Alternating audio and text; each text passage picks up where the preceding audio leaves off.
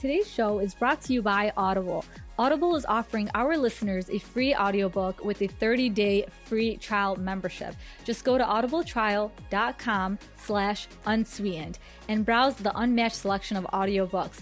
Download a title for free and start listening. It's that easy, you guys. Currently, I'm reading All the Rage by Darcy Lockman. I'm telling you, if you're a woman that's married, that has kids, this is your book. And even if you're not, because obviously I'm not married and I have no kids, I loved it because you learn so much. She just dives deep into just women and how we end up taking care of all the responsibilities in the house.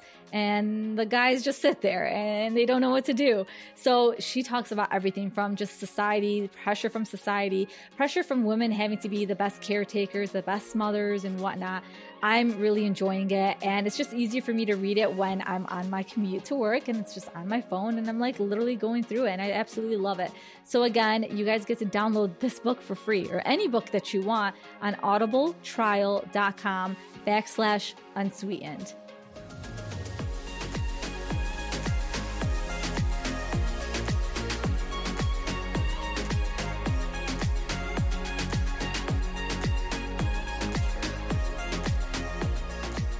Welcome to episode 12 of Unsweetened and Unfiltered. On today's episode, we'll be talking to Faten Al-Banna, who shares her experience with postpartum depression. Faten is a 29-year-old Palestinian American. She's an Orlando native, so she's a Floridian. A Floridian, yes, yeah, you got that right. I did. She's actually a mom of a 4-year-old girl and a 1-year-old boy, mashallah. She's been married for 6 years, alhamdulillah. She's an elementary school teacher. She loves to read, do crafts, and she loves to work on her personal blog. You guys should follow her. Her name is, or her actually Instagram handle is FAYESPOV, which is Faye's point of view. And so it is cute. Her point of view. It's so cute. Like, I need her photographer to follow me around because her pictures are amazing. Is it her photographer, or is it the fact that she's just photogenic? She's beautiful. Some people are just so lucky, and she shares so many cute snaps of her and her life and her children and whatnot. Yes. This episode, I think, was highly requested because I feel like we're in the generation where there's a lot of new mothers. Yes. A lot of new experiences and being a mother. I think people want to share. They're more open to sharing their experiences and not hiding behind filters. Absolutely. Like, people want to be more honest about what their struggle is as a mother of like 1 or 2 children, or a working mother, everything like that, and everything in between. And postpartum depression is something that affects so many people. It does. It affects so many people, but also I want people to also understand that there's different levels of postpartum depression. Alhamdulillah, Faten's is not as severe as other stories that I've heard, but hers is still a mild form of postpartum. Absolutely. She still dealt with the depression, the anxiety, the shower cries, and the feeling of like you feel like a failure, but you're truly not. But it's that just natural feeling. Right. So we talk about the post-delivery experience that she had, coming home from the hospital with a newborn baby and the struggles she faced there. We talk about, knowing the differences between baby blues and postpartum. So we cover a lot in this episode. And we also talk about ways of finding yourself again after having a baby and having your identity completely change. Yeah, and just regaining that identity back. I really hope that you guys learn a lot from this episode, and this is just another great opportunity for us just to text our girlfriends and just ask them like how they're doing. So inshallah, you guys enjoy this episode. Please stay after the episode is over because we definitely have our unfiltered afterthoughts that we always like to share with you guys. So let's dive in. Let's do it.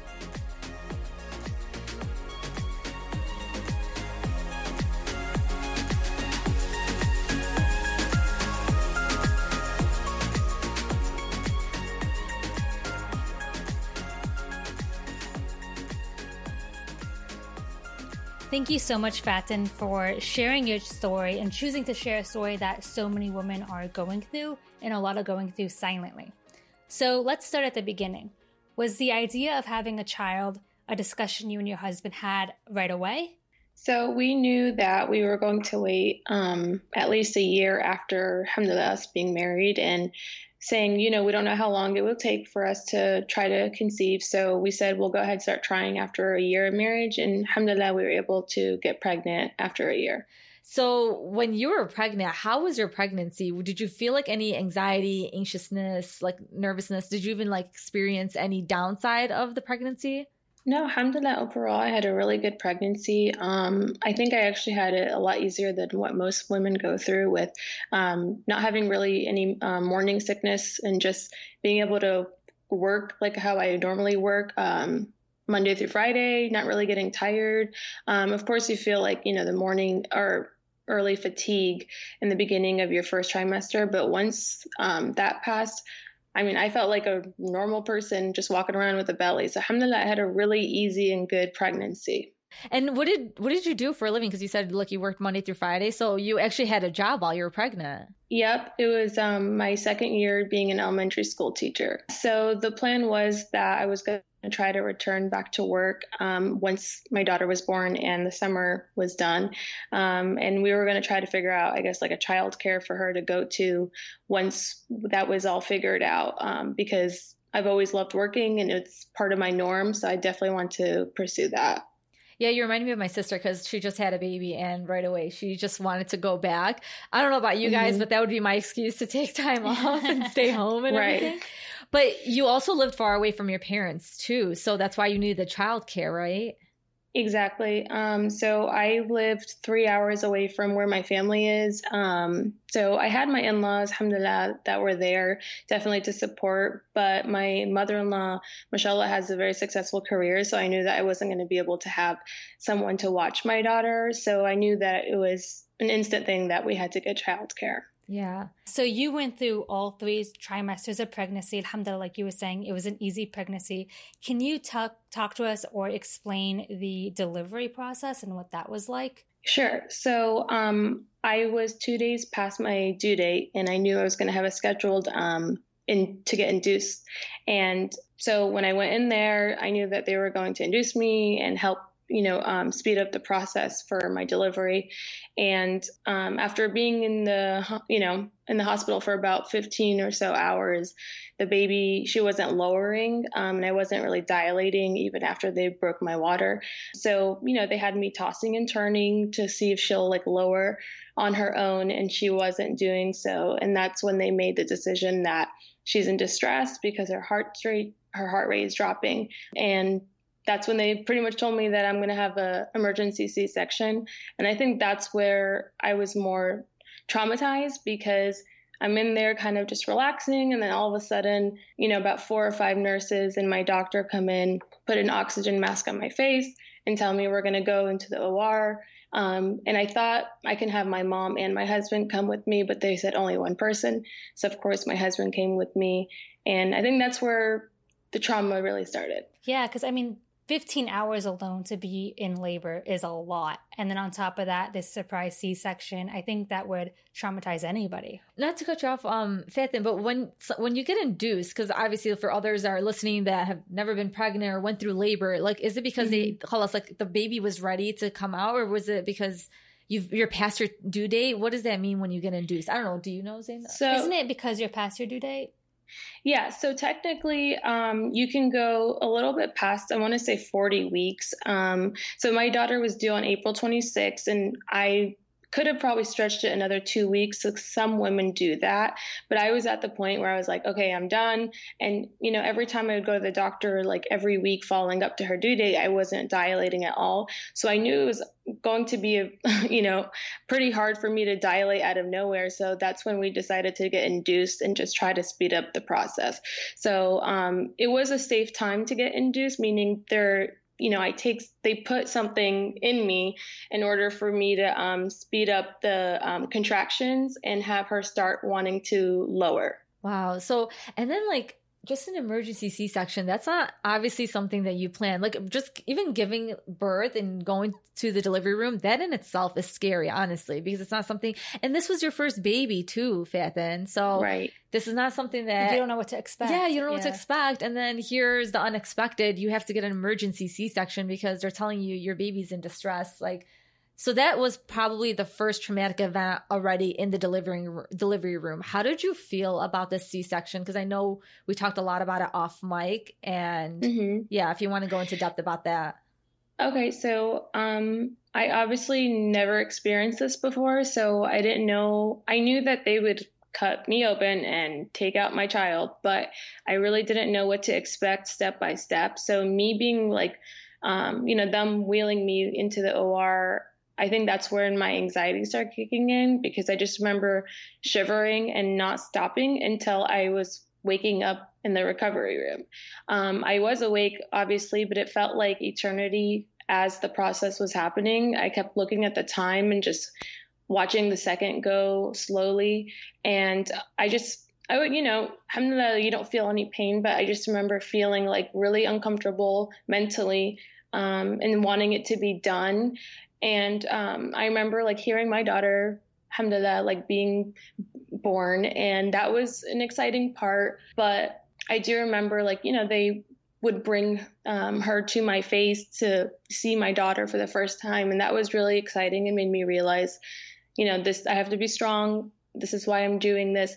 But it also was like, they took her away and I didn't see her for about 4 hours after that.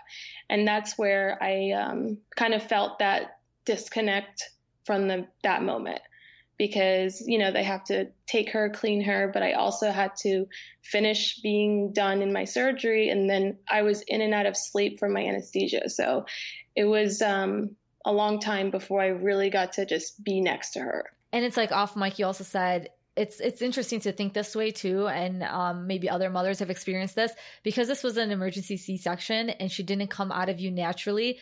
You right away almost kind of you felt like you were like disassociated from your own daughter because she didn't come from you. And it's interesting, subhanAllah, how mentally that's how you thought, exactly, right? Especially since you had it planned that she was going to be delivered naturally. The fact that like the script was flipped on you, basically, like mentally, like you were saying, kind of has that like emotional disconnect, and it instills that emotional disconnect.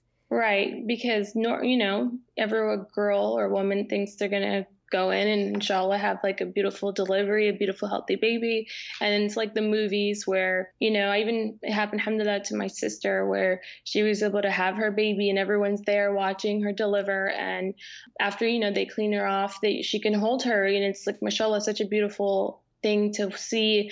And I pictured that and envisioned that for my experience. And then when it didn't go that way, it obviously, instilled some fear. And I definitely felt like because I didn't have the experience, I was confused in a way, because I felt like I would have felt that emotional connection with my daughter. And because I didn't have that until about 4 or 5 hours later, that's when I kind of felt like this isn't going the right way. And they had to take her away because they had to clean her and just, the normal process and everything. Right. And I was in the recovery room. So I was sleeping, kind of getting out of the anesthesia, because I wasn't completely awake. Like I remember waking up, falling back asleep, and like begging the nurse for water because I was so thirsty. And she's like, no. And then I'd fall back asleep.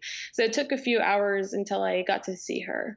You had to have been in so much physical pain too. I mean, you literally just went through a surgery as well. So it's like, it's so hard to like enjoy that first moment of having your first child when you're in so much pain. That's true. That's a great point. That's traumatizing as well. And then after khalas, alhamdulillah, you are okay now and your baby's okay. And you guys were able to like finally like almost like reintroduce yourselves to one another. How did that go? Now khalas, after that, like what else did you end up going through?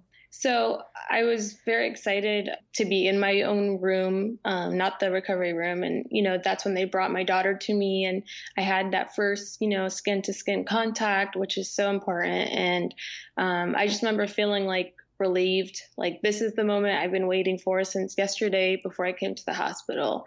And it was just really refreshing in that moment. And alhamdulillah, it was a really good first night. I remember, like, I still have a video on my phone of her just staring at me, and my husband's like, look at how she's locked eyes with you. Like, she knows it's you. And that was really touching for me, because I felt that disconnect, like I mentioned. And then the next morning, that's when things kind of got a little scary, because, I was getting ready to change, and my husband and I noticed that she was in a different color, because one thing that's common in C-sections are the babies still have swallowed some of the amniotic fluid. Oh, so wow. my daughter happened to, I guess, still have some in her system. And, when they're laying flat on their back, it's hard for them to spit it out, especially being a newborn. They don't have those muscle reflexes. So she was choking on her amniotic fluid and was not able to breathe. And alhamdulillah, we were able to catch that. And that's when she was taken from the nurses and taken to the NICU, where she had to stay for 2 days just to monitor her. When you say different color, like you've seen her like literally turning probably blue or purple because she couldn't breathe. And you guys were by yourselves in the room with your baby as this was happening? As new parents, my God. I'm already anxious just like thinking of being in that situation and the anxiety that would bring. Exactly. She already went through the emergency C-section, and now you have to deal with out of nowhere your baby is choking, and you feel like you felt helpless in both situations, basically.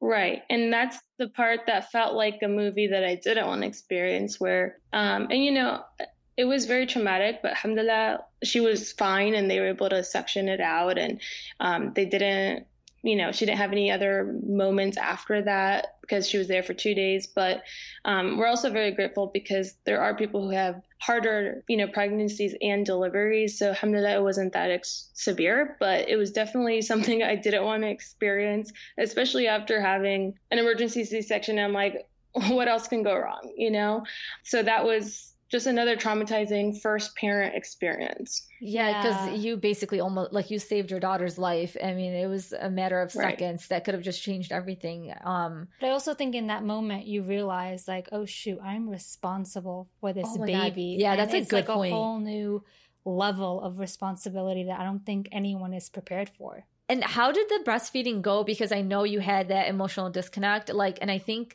this is another, I guess, I don't know how to explain it, but it's just another requirement of a mom where you feel like I have to breastfeed her. This is another moment of us to connect and everything. I think this is what added to your initial baby blues, because there's a difference between baby blues and postpartum, and we'll get into postpartum in a minute.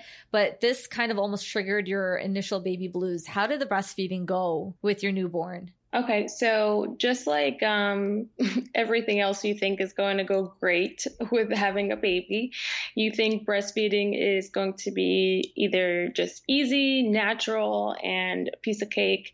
And it turned out to be one of the hardest things I've ever experienced in all of my life because one, the first 48 hours of giving birth are so important and crucial with having that skin to skin contact with your child.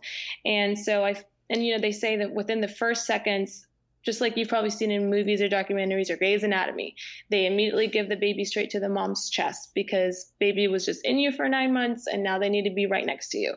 So with me not really having that initial skin to skin because I was in the OR, I definitely felt like I lost that opportunity. And her being in the NICU, she wasn't by my side to just put her on my chest. I definitely visited because I was able to, but I know that, every hour or so a nurse is coming to check on her because she is in the NICU and monitoring her. So it wasn't as easy to have that skin to skin time, which I noticed she wasn't wanting to latch on me and the milk was not ready. I know a lot of people, including one of my sisters, Michelle, who's just able to have it right away as soon as the baby came out, and that's such a beautiful thing. And I remember being frustrated, like, why am I not having it? Why doesn't she want me? This is supposed to be the way it's supposed to be. And I was more hard on myself than anyone was. I will say that I got pressure from a lot of the nurses, which I was not a fan of. I felt like they were pressuring me more than my own family. And of course, you feel like I have to listen to you. You're the professional. You know what you're talking about. And I just remember like they gave me every resource they could. And I even took a class when I was tired the next morning just to figure it out. And it just was not working naturally for me. Wow. So Khalas, she wasn't latching. Like, I think they do put that pressure on you. Like, did you initially say like, I want to breastfeed my child? Because I mean, there's like, it's one or two options. Either you breastfeed them or you give them baby formula and whatnot. So you wanted to breastfeed your daughter. Yeah. So I had everything ready from like my breast pump through my insurance. Like I was prepared. I brought it to the hospital. And I even had like my, nursing bras. Like I was ready, just again, expecting it's going to happen like a piece of cake. So that's like another step in your plan that didn't go accordingly. And I feel like it's sort of a sense of rejection when your baby doesn't want to latch on and doesn't want the milk from you. And you're like, why? Like, what did I do wrong? And you start blaming yourself. You took the words right out of my mouth, because that's what I thought. I said, why doesn't she want me? She should want me. This is what it's supposed to be. She should smell me. She should want everything. And I felt like maybe it's because I didn't, naturally give birth to her is why she doesn't feel like it's me. I was thinking all these thoughts in my mind. It was just very bizarre. And again, I think the pressure of within myself, I felt like I let her down. How can I not provide for my daughter? That's what was going on in my mind. Exactly. Like, I think that was probably for you, Faith, and like the icing on the cake post-delivery, like dealing with all that. Because when I want to go back into baby blues, I don't know if you're familiar, if you ever heard of that term, baby blues, but it seems like that's what you were kind of initially going through, because they say baby blues is normal when you first come home, and also even post-delivery. And it's not postpartum, but it's kind of like a mild form of depression. And it's crazy, Zaina. It affects 80% of women. That's a lot. That's a lot of women that are giving birth, and 80% of them. Everyone, basically. Almost everyone. Yeah. They experience this because, again, it's like, yeah, you went into this delivery with a certain mindset and certain expectations, and then basically everything was flipped. Everything went against you, kind of. So do you agree, like, maybe that's like when the depression kind of started, like, seeping in? Yes, I definitely think that's when it started, when things took a left turn when I was supposed to turn right. Yeah, exactly. And it's like so scary. Wallahi, it's like very, like, just even if everything went right, I still think like giving birth is a very scary experience. Oh, yeah, you have so many hormones coursing through your body, and it's just the trauma from going under the knife and then suddenly having this big responsibility. It's just a major life change. Yeah, I definitely think that's where my trauma came from. But like you said, Dunya, I know that there are people who have experienced postpartum where everything did, alhamdulillah, go perfectly fine. I think that I just got a little bit of an early start with what I experienced from delivery. Yeah, that early start for sure was like, I mean, maybe it's not even just baby blues. Honestly, like when you add the emergency C-section, like your postpartum already just kind of started almost right away. Right. But then like, alhamdulillah, like, khalas, you're home, you're with your baby, you're able to bring your baby home and everything. And I feel like that, sorry not to cut you off, I feel like that would be the scariest part for me. What? It's like taking the baby home. You don't have the doctors and the nurses on call. Like, that's it. It's just you. You don't. But Faithin, you had help, like, initially right away. Who was there to help you? I mean, did you have somebody? Yeah, alhamdulillah, I was fortunate enough to have my husband take off a couple of weeks from work, and my mom drove up from Orlando to South Florida to be with me for about 2.5 weeks. And alhamdulillah, my in-laws were just down the street, so I did have some help around me. Did you still feel like the depression was still looming over your head? But at the same time, I mean, when your house is full, this is for anybody. When your house is full, your mind is off of the things that are bothering you. So you're good now. But your mom is not going to stay around all the time to help you. Right. And then your husband's not also going to be able to take off that much off of work to be able to be by your side. So did they both, like, were you left alone at one point, or did they both leave at the same time, or how did that schedule go? So it happened to be where my mom went back home. Like you said, I wish I could keep her forever, but that's not reality. So she did go back after 2 weeks, and that's when my husband's paternity leave also ended. So it was like they both kind of like waved to me from my driveway saying bye. While I'm holding this child all alone. And like I said, like, alhamdulillah, like my in-laws were down the street. So like I had their support and their help. Like I could, shower here and there. But when you're That's home, interesting that you said that I could shower here and there, like something that we take for granted. That's so true. People don't understand that. You can't leave, like, yes, your baby's immobile. They can't do anything, but you still can't leave them. You have to watch them. Listen, appreciate your hot showers. That's for sure. Thank you. So as soon as they both left, and my husband with his job, he happened to be working overnights. And that was where I really felt like that kind of hurt a lot for me, because, of course, when can you not really sleep is at night. So I felt really like like I'm more responsible at night and during the day. So that was a little bit exhausting. And obviously like my mom being here helped a lot with, like I said, just showering, or like if I'm trying to pump, which was still a fight because it still wasn't coming as quickly as I wanted it to. So you still had issues with breastfeeding even after? Yep. I tried so many natural remedies. I drank mother's milk tea. I took fenugreek pills because fenugreek is apparently very good for you when you're trying to produce milk. And I mean, I forced my body, and it was not really working for me, to where I actually just stopped after about 2 months of trying because I couldn't do it anymore. And it's so bizarre because I felt this like huge relief once I did stop. But I also still had that guilt. Like I can't really say that I breastfed my kid. I really can't own that.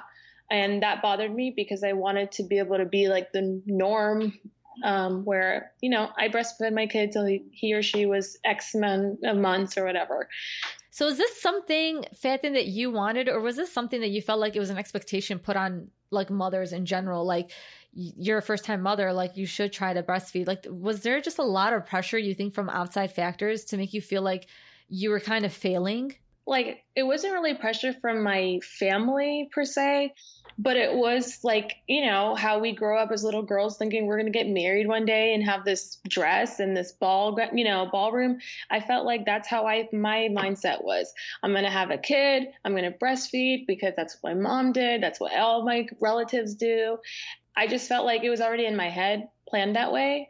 So I think that's where the pressure really came from, was me and my expectations of myself. And then like you were struggling, but like how was your baby? Because like was she like cooperating with you, or was she like the type that was, I know some babies are colicky. Yeah. And some, like, how was your baby? So she was colicky, like pretty much what the example of colickiness is when you Google it. That was my daughter. Wow. She did not want to sleep really. She would whine and be fussy 98% of the day, which is why she didn't sleep well. You know, most people would say, oh, when they're about, you know, newborn to about 3 months, it's the best because all they do is sleep. You can still go out to eat. You can still run your errands, and they just sleep.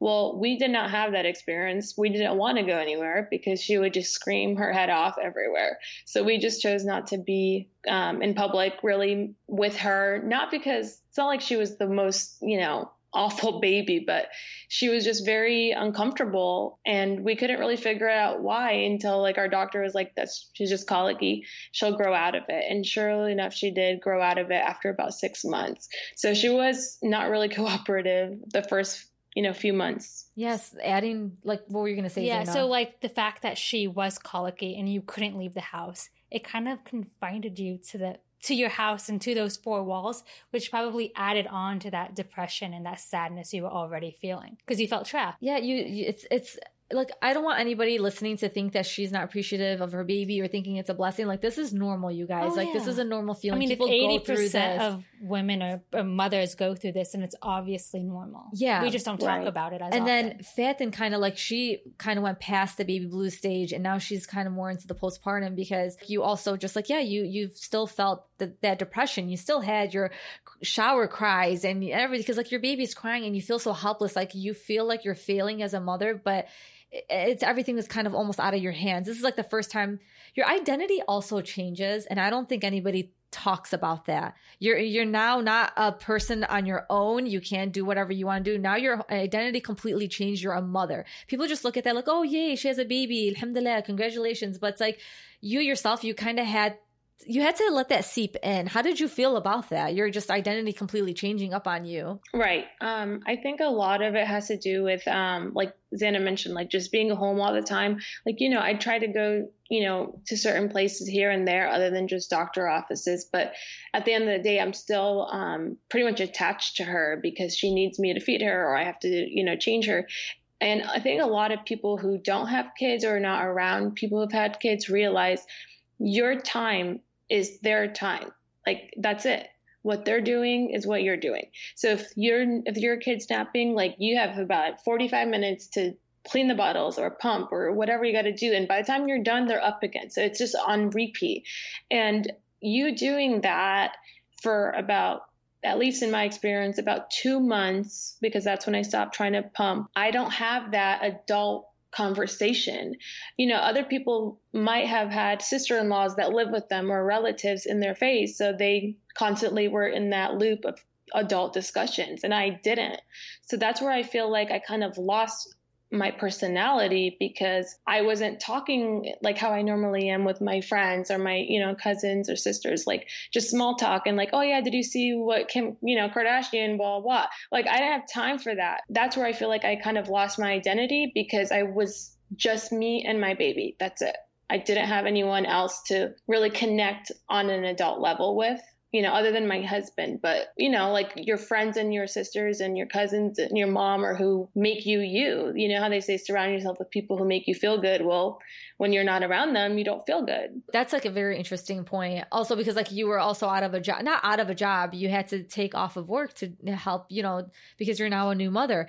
So when it came to your husband, like I feel like when I was reading a lot of articles about postpartum and whatnot, there was just like articles where people, like wives, felt resentment towards their husbands. And it's not something that you really want to experience, because you love your husband. He's trying his best, but at the same time, he gets to go back to his normal life. That's so true. He stayed at home with you 2.5 weeks. He did his part, but now he has to go back, even though he's not going back to vacations or anything. He's going back to his job. But he's still holding on to his identity. Yes, he's holding on to, he gets to go back to what he was before he had the baby and still continue having that life and that identity and those relationships with outside people and adults.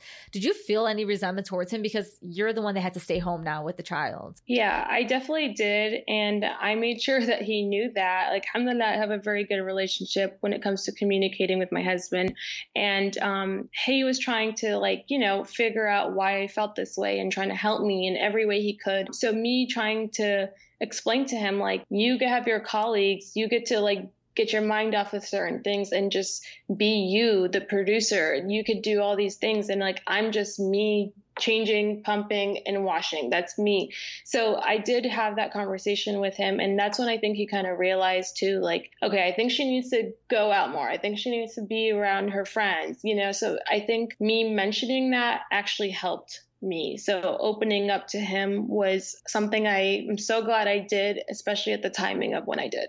So your advice to moms going through this is communicate, whether it be with your husband, your mom, your friends, your sisters, just have that line of communication open. I think that's a very important part. And we want to touch upon it in a little bit, because I think it's weird, because I read that about postpartum. If you're not to the point or to the level where you're taking medication and you are at your level, at your degree, then opening up is what kind of heals you. It's crazy and it sounds bizarre, but that's actually almost like the remedy for it. But before we get into that, you're at 2 months now, right? You're at 2 months. Your baby's still colicky. You still can't breastfeed. You switched to formula at that point because Kelsey just gave up and you can't do anything about it. So this is when they say that postpartum. This is now you're in the postpartum stage.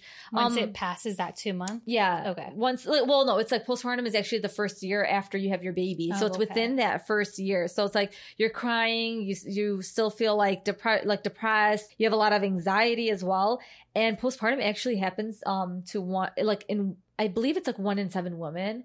You guys, that's a lot. That's very highly common. Mm-hmm. 1 in 7 women. So it's you're kind of, and the thing is, when it comes to postpartum, nobody's immune to it. Even if you didn't deal with trauma before ever having a baby, or even during, like you said, and during the delivery, it still could happen.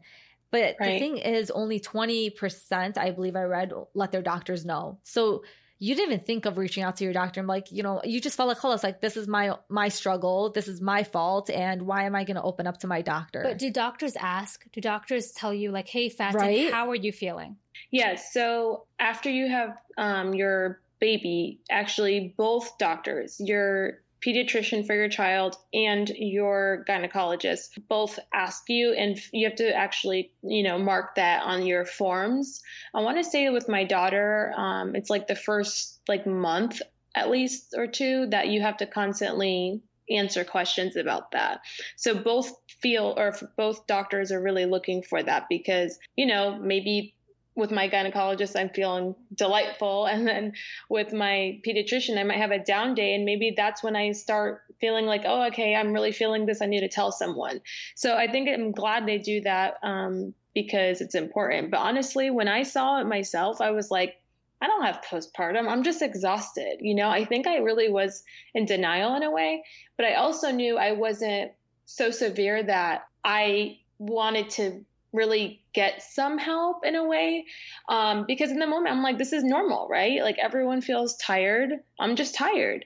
And, as like I got to like, the second month and still feeling like mentally, physically, and emotionally drained is when I realized, okay, something's not right, because like I know everyone who knows me knows I'm sensitive, knows like, I get tired all the time, but I just knew that I'm missing me, like something is wrong. I'm not myself. I'm not laughing as much, and I hate to say that, like, cause I don't want to sound like I'm a crazy person, but like everyone just knew that like I was just down. Looking back, I definitely feel like I wish I maybe did go speak to someone, because I feel like if I had never opened up, God knows like what would have happened. But I also know that I probably could have gotten really good help and advice of how to feel good about myself and not let, what did go wrong and the pressure on myself about breastfeeding, like not let it eat me up. I feel like someone who understands and who's a professional be able to guide me to be like, listen, not everyone can, or not everyone has this or whatever. And I'm sure they would have helped me, because me confiding in the people around me, like they definitely knew and like tried to understand. But, if you tell me something, I don't really understand. I'm not in your shoes. My point. I wish I kind of did, because someone who is in my shoes knows what I was feeling. Exactly. And so, like you said, you didn't seek professional help. You didn't seek a therapist or whatnot. What support system did you seek out? Was it friends or family? Was it a different kind of support group? So I just actually want to backtrack. Zaina, that was a really good question, but I want to backtrack to the point where, Fatin, you said you didn't want to come off as crazy. And I feel like a lot of mothers say that. And I think that's why they downplay their postpartum. They don't want to come off as like, she should be appreciative. She just had a child. This is a blessing. Like, what's wrong with her? And you don't want to like admit that, hey, something's wrong with me. And the thing is, people need to understand postpartum depression is actually a medical diagnosis. It's not a weakness of women. It's not like, you have to really understand that it doesn't mean you're crazy or anything like that. It's an actual medical diagnosis. But I think that's the case with like every mental health illness or Absolutely. whatever. Because like you don't want to feel crazy. You don't want to feel like I'm the only person that's experiencing this, so something must be wrong with me. I mean, right. I feel like everybody that has a mental health issue is a normal person with a mental health issue. Yeah. I don't want to say this person has a mental health issue. That's it. Like you almost kind of negate them. You make them seem like they're not normal. They're like in ways they're different, but that doesn't mean that they're not normal.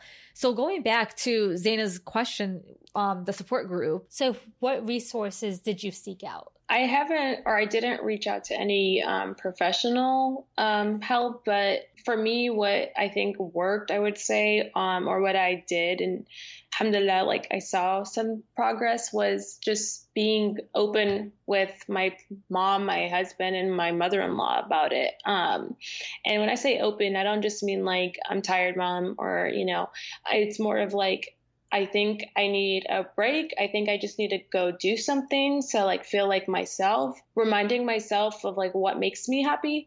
And I just remember also feeling, how are these moms on social media? Like we talked about, like on social media, that's where it's like hard, because you automatically compare yourself, even before having a kid, you compare like, look how many followers, or look how what they're wearing, And for me, it was like all these mom blogs that I, followed before I had my daughter.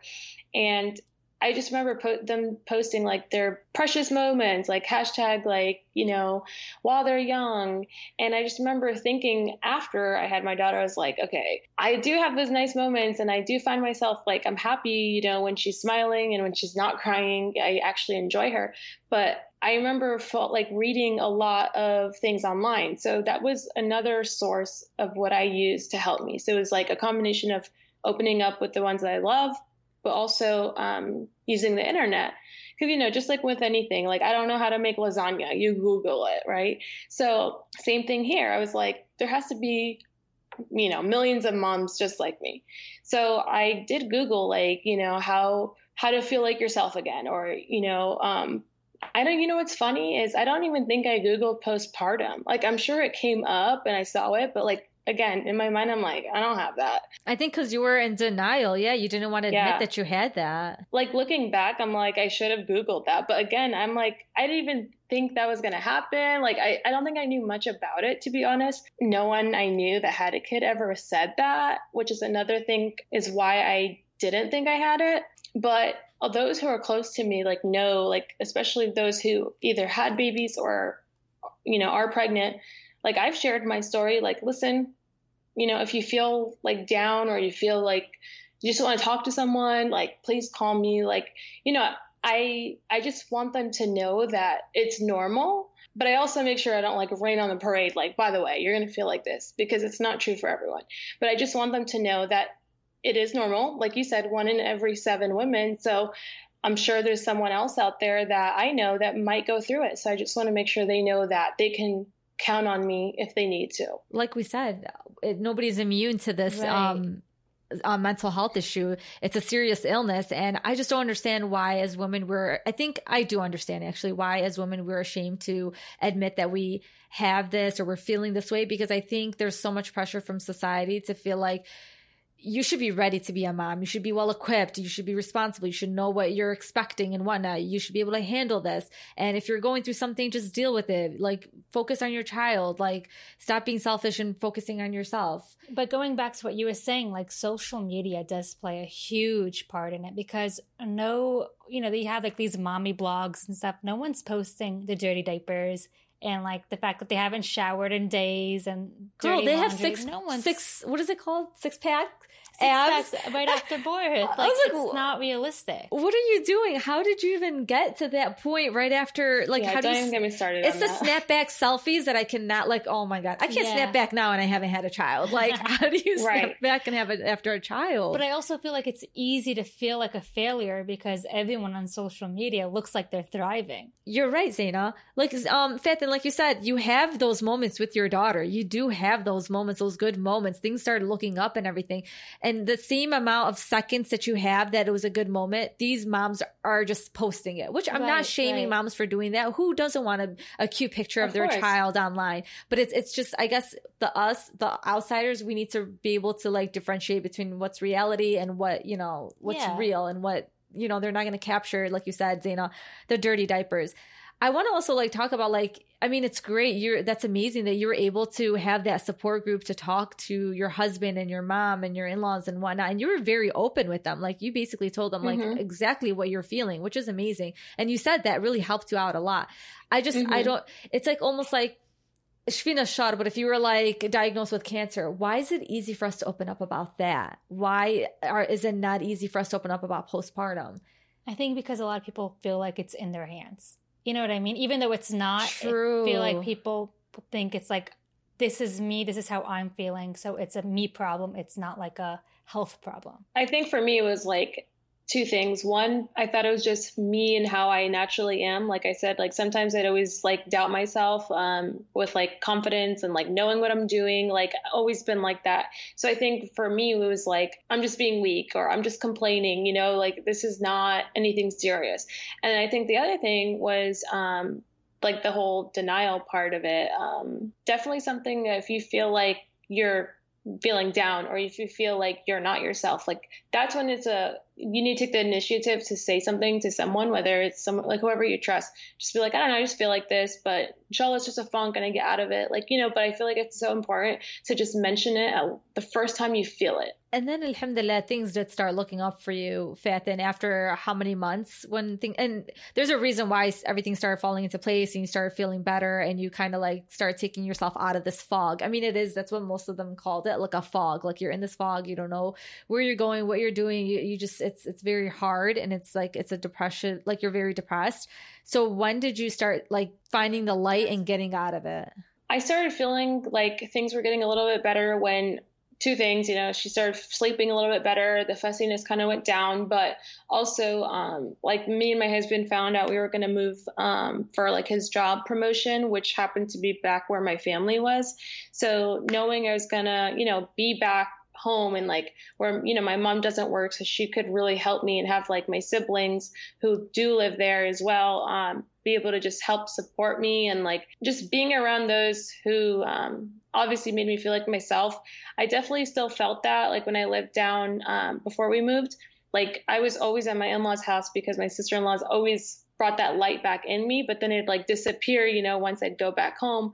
But when we moved back up to Orlando, we stayed at my parents' house until we bought a home. And I think those first 8 months of, after we moved here really helped me bring me back, because I was living in my parents' house around my sisters and my parents.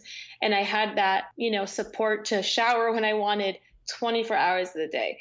So I think that really helped me. And that's when I feel so grateful, because I know that's not the case for a lot of people. Alhamdulillah, you're feeling better at this point. You have your family around you. You have your husband supporting you. When was the conversation had of, having a second child? Was that a conversation that took a while to have, or was it something that you guys thought of right away? Or was the experience that you had with your first daughter kind of lingering around that conversation? Yeah. So when she was about 6 months, I remember us both feeling like completely like exhausted and thinking, maybe we just only have one, because this is like a lot harder. And because it wasn't as, we knew we were going to lose sleep. Like everyone knows that, but I don't think we knew that we were going to get a colicky baby. We also didn't think, she wasn't going to want to like go out in public as much. So like, I think there was just so many things that we didn't expect,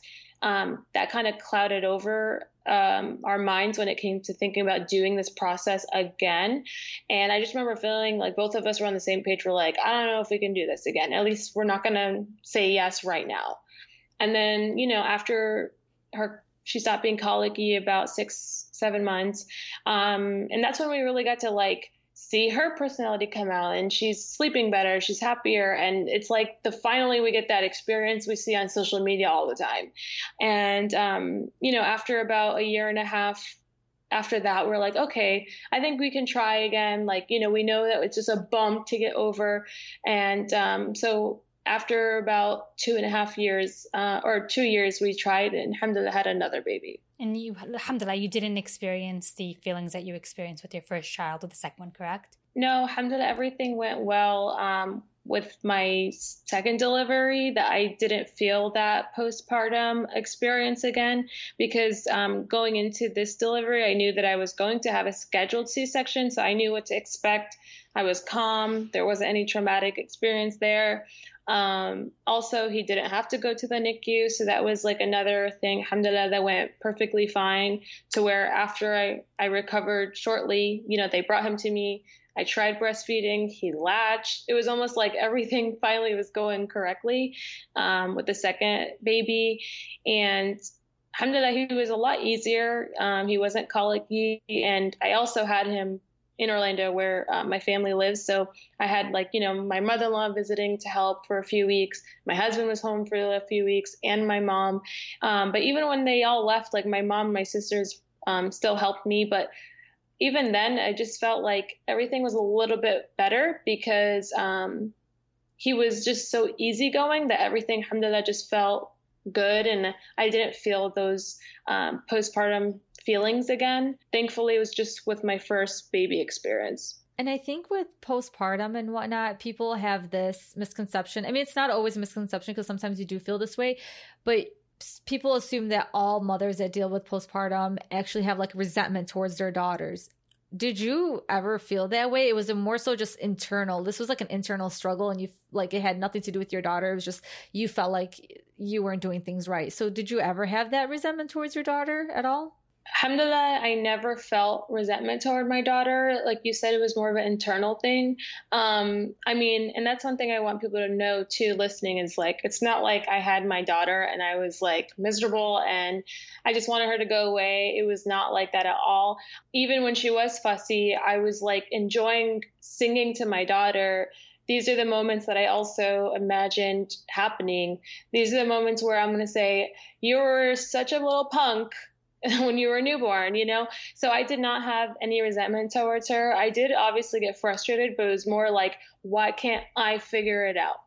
Like, it was more of like that internal parent judgment. Like, I need to be better. I need to research more. So it had nothing to do with me not enjoying and appreciating her. Yeah, like you were relishing in having your daughter and enjoying the good moments. And I mean, I know Faten personally. I follow you on Instagram and Snapchat. Yeah. So I know, like, mashallah, I know that you have a great relationship with your daughter. You guys are like two peas in a pod.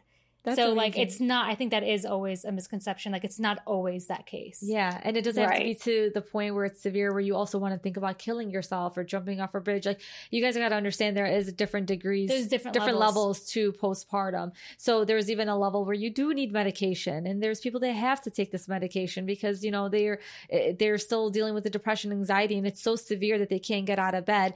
You probably had like the most mild form of it, but you still experienced it. So any type of experience of postpartum is still like hard. Yeah. And going back to what you said, there are mothers who do seek medication. Yeah. And I don't think that we should shame them. Absolutely not. I feel like getting the help that you need in any way, you know, which way or form, you do it. If you need that medication, natural or actual prescriptions or whatnot, it's you. This is your struggle, and you need to take care of yourself first. Like that's the most important thing. So right now, Faten, after you moved and everything like that, you're fine. Alhamdulillah, the depression has gone away. The anxiety has gone away. You are in a good place. Mashallah, you have 2 beautiful children. And so you're not dealing with it anymore. And do you kind of fear when it comes to the 3rd child that this might, like, you might experience that again? Or do you feel like now you're better equipped? Like, you know what to do. You do have a support group. Now you know you can open up to your family. So do you feel like more confident now if you did, inshallah, one day decide to have more kids? Yeah, absolutely. I feel like I've grown, mentally. I've matured a lot more. You know, something subhanAllah happens when you become a parent where you, like, things are just so different and you look at things in a different light. And I feel like because I know that I went through that, and then, like, alhamdulillah, I was totally opposite with my son. Even then, I still know in my heart that I know I got this. The people around me have showed me that they're there if I need to, if they need to be there for that. But I also know that, like, I can use a lot more resources if they needed to, be used if that happens. So I feel like I know a lot more now, and it's just interesting how I was so naive 4.5 years ago. And now I'm just like, okay, now I really know myself. I know that if I feel like this, then I have to do this. So I definitely have learned a lot. So earlier this week, we asked our followers to send in questions for you, Faten. So in this week's Unsweetener Takeover, Ala Zatawi asks, what is the most appropriate way your friends and family could have approached you in regards to what you were dealing with? Okay. So, I mean, obviously, like, if I look at it now thinking, like, if I didn't really think I was feeling like, if I was in denial, I mean, I know myself, I know that, like, if someone were to say, like, hey, are you okay? Like, I wouldn't feel offensive by that. So I feel like if you notice someone who does feel like this or isn't acting like themselves, I feel like it wouldn't, like, if you're a true friend, then you might ask, like, hey, just want to make sure, like, you feel good, like, do you feel like you have time for yourself, or, like, do you want me to come help? Like, just, like, even offering help might spark that open door to be like, actually, that would be great because I feel blank, So that just might be an idea that someone could do as well. That's great. That's actually a great idea because, like, you don't know how far your "how are you" text can go and how much it could mean to somebody, or the, like, hey, can I come over and just see you? I missed you type of text, because then, yeah, you have another person to watch your baby if you want to do some things around the house. It's such a basic thing. Yeah, exactly. It's such a small little thing, like texting your friend, hey, how are you? Is everything okay? That's so true. We also have another question from Tahiyya. I think it's Tahiyya Iram. She said, people who are socially active and productive experience frustration as life comes to a halt after your baby is born. Did you feel that way? You were a teacher. You kind of did have to stop teaching for a minute. So yeah, she's basically asking, like, did you feel like your life kind of came to a halt? Absolutely. our jobs, no matter what job you do, whether you're a mom or not, it's pretty much 90% of who you are, right? 9 to 5 every Friday, Monday to Friday. So to me, I definitely felt like I had to put my life at a halt. And my social life really, when I was married, was with my colleagues, like that's where I'm spending most of my time. So I did feel like, I was frustrated because I felt like that's where I could possibly be me and not be the mom. And I definitely noticed that, not even just moving and being around my family, like as soon as I got a job, it was my gig, my time, as selfish as that sounds, where it's like I'm back to being me and what I'm good at, which is so healthy to be like reminded when you feel like you've just given everything in you to someone else. It's interesting how us women feel this guilt and we have to say, I don't want to come off selfish. But then we have our husbands who, like in your case, your husband who got to go back to work. And I don't think that crosses mind that, hey, I'm being selfish. I'm leaving my wife and my child at home, because society doesn't kind of like mold you to think that way. But for some reason, we think that way. Like you had to feel selfish right now, Fath, and just to simply say, I wanted to go back to work. Like you're going back to work. You know what I mean? I know. It's so interesting. But I think moms have to be selfish, because if they're not putting themselves first in some situations and sometimes, then they're going to burn out. And what kind of mom is a burnout mom? Not really a good mom. You know what I mean? You're always tired. You're always depressed. It's like, it's okay to be selfish. You need to take care of yourself in order to take care of others, regardless if it's your child, or your friends, your family. You can't, people always use this like example when you're in an airplane and the airplane's going down and it's turbulence and experiencing, like, what do they tell you first? You put the face mask on you first. How can you help others when you're drowning, when you're dying inside? You know what I mean? And this is another good point. I don't want to steal from Fathi, but she said this off mic. It's so interesting when it comes to your mental health. Why do we, when it comes to our dentist checkups, we can easily make those appointments. We go twice a year to get our teeth clean and whatnot. Why don't we do the same thing for our mental health? Why are we so against seeing a therapist twice a year? Why? Could it be because the dentists and the doctors are the ones reaching out to us? Like, hey, Zaina, like, remember your appointment's coming up soon, or schedule your annual Yeah, they checkup. send me those text messages. Yeah. So like mental health professionals, we don't have that connection with them. We don't have that open line of communication where they can.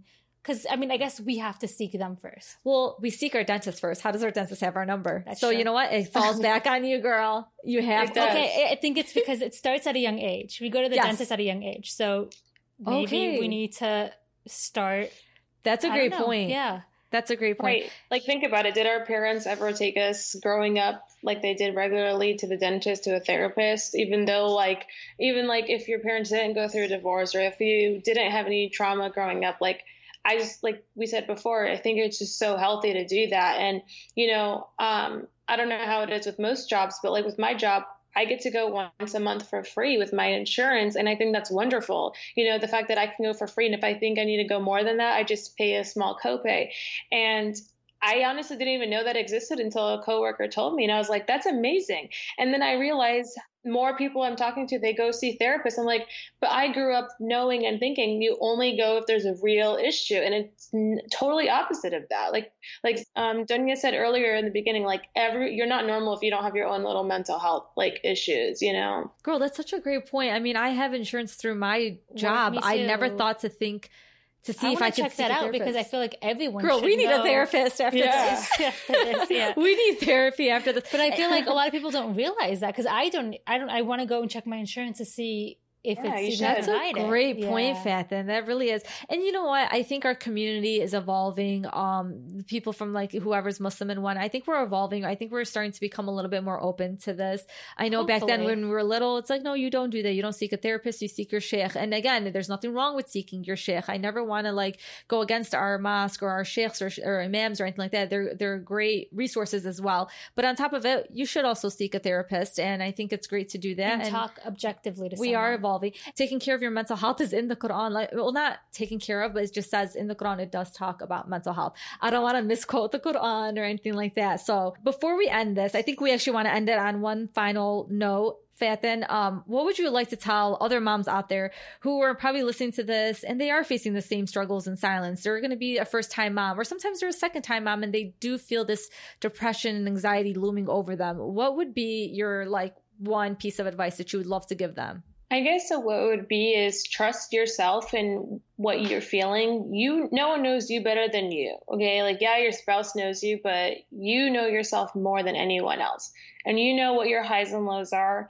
And I definitely think if you start feeling like you're not yourself or you're, confused with how you're feeling, then that is when you really need to, whether you feel more comfortable talking to someone who's outside of your family.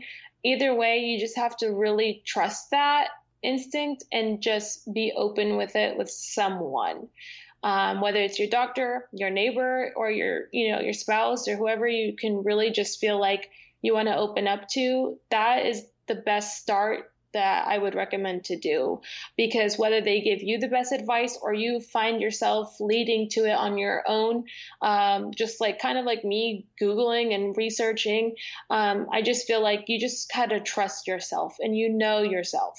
That's honestly great advice. I think that's just in anything in life. When you're going through something, definitely keep the lines of communication open. You'd be surprised at how many people would actually want to help you and be there for you. Your family, especially your friends. I think, you got to save the judgment for it. You can't pass judgment on anybody that's going through anything, especially somebody that's vulnerable enough and strong enough and brave enough to come to you and ask and seek your help. You know what I mean? So definitely ask your friends and family, how are they, especially new mothers, if they need help and whatnot.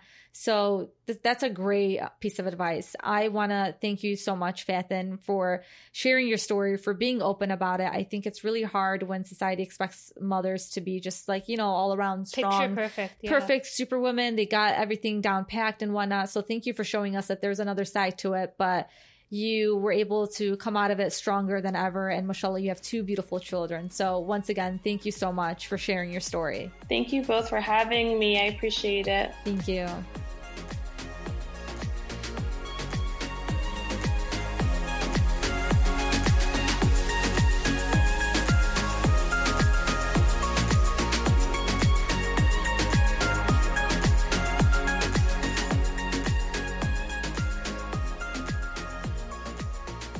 And welcome back to our unfiltered afterthoughts. Something that I learned during this episode is how common postpartum depression is, and how I definitely know someone who's suffered through this and not know it. Like, I didn't know it. You knew our guest. You knew Fathin. Yeah. And you would have never guessed that she went through something like this. Yeah, and that's the crazy part. It's like, if 1 in 7 women are going through this, I know multiple people who have experienced these feelings and have gone through this. And it's sort of like, it opens your eyes and makes you realize, like, you might not see, you see a person out at an event, you see them, on Instagram, but deep down you don't know behind closed doors what they're going through. And that's the scary part. There's different forms of mental illnesses. And I believe that there's some that or majority are internal and you cannot see that. You can't. Right. So that's why towards the end we said, like, just texting your friends or your family, how are you? I know it sounds cliche, you guys, but it's like, it goes a long way. Oh, it does. And even, going past postpartum, if you know somebody that is going through something or has gone through something in the past, reaching out to them could do wonders for them. I think also when it comes to postpartum, I feel like mothers don't want to expose that they're going through something like this, because I feel like others might attack them and be like, well, you should be grateful that you can have kids because other people can't have kids. But you need to understand, you cannot compare struggles. Absolutely. You can't shun a mom just because she's able to have kids and haram another person can't have kids. Everybody deals with their own struggles. And that's what we have to realize. Yeah, we do have to realize that. And I think if we did, then we would be able to be more open with what we're going through. And it's not selfish to have these feelings. These are feelings that are uncontrollable. You know what's interesting? I often wonder, because back then, if now we're kind of scared to talk about it, but we slowly are. What about our mothers? Like, you wonder, did they ever go through something like that? But they just didn't know that they were going through it, and they were probably just blaming it on the trauma of emigrating from like Palestine and coming here, and just like, this is part of life. We have to struggle. You never heard someone from our grandparents or grandmother's generation that went through postpartum or went through any kind of mental illness. And like we said last episode, it's obviously there. Yeah. It's just not diagnosed. It's not. So it's like you wonder how many mothers went through that. Like our mothers I'm talking about. But it's also the pressure of like we look at our mothers and we see them as like they're amazing. They are able to do everything and anything. Like my mom is just like wow, and your mom too, like mashallah, they're like amazing women. So you feel like you kind of almost have to live up to not their expectations, but you want to be as good as them. So you kind of put this expectation on yourself. And something that Faten mentioned as well is the whole social media craze of I'm a perfect mother. Look how pretty I look. Look how skinny I look postpartum. Look at how my kids are always well dressed and clean. Girl. That's not the reality. And I think that we need to, yes, we can post cute pictures, but we also have to show the other side. Because snapping a picture literally takes 2 seconds. I appreciate the bloggers who, out of their hundreds of like perfect posts, at least they do put that one post where they're being super honest. Oh, yeah. And they do admit like, you know what, this is a struggle and I'm dealing with this. You don't know how much that one post means to the mothers that are struggling in silence. And if you are a mother that's struggling, go check out Amy Schumer's Instagram because she just had a baby and she was showing us everything. So, I mean, you'll see that everyone's not perfect and she's very Am I making this up? But did she post a video of her throwing up? Or am I didn't see that one, but I saw the one that she was wearing the hospital diaper. What? Like the underwear. Yeah, like it was.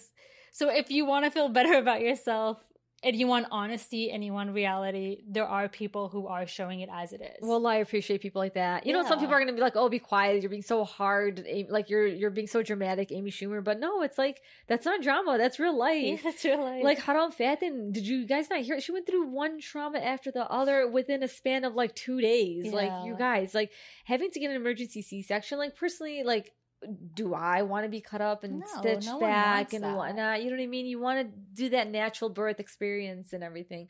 And it's like, it's hard. I didn't really look into this part, but like postpartum, nobody's immune to it. But it's like, I wonder, are there risk factors kind of, if that makes sense? Because I feel like I'm 30 years old. I've obviously lived a life with no kids, no responsibilities when it comes to children.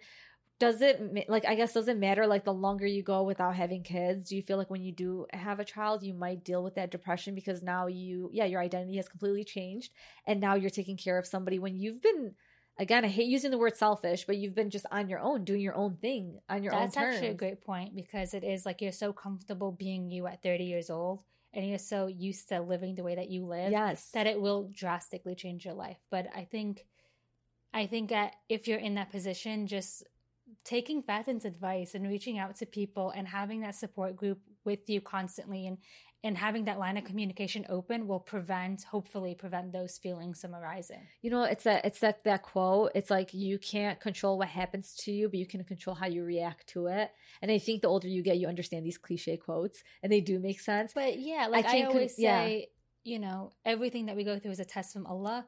And the way that we react to certain situations is also a test in itself. You're so right. You're channeling Yusra's episode right now, girl.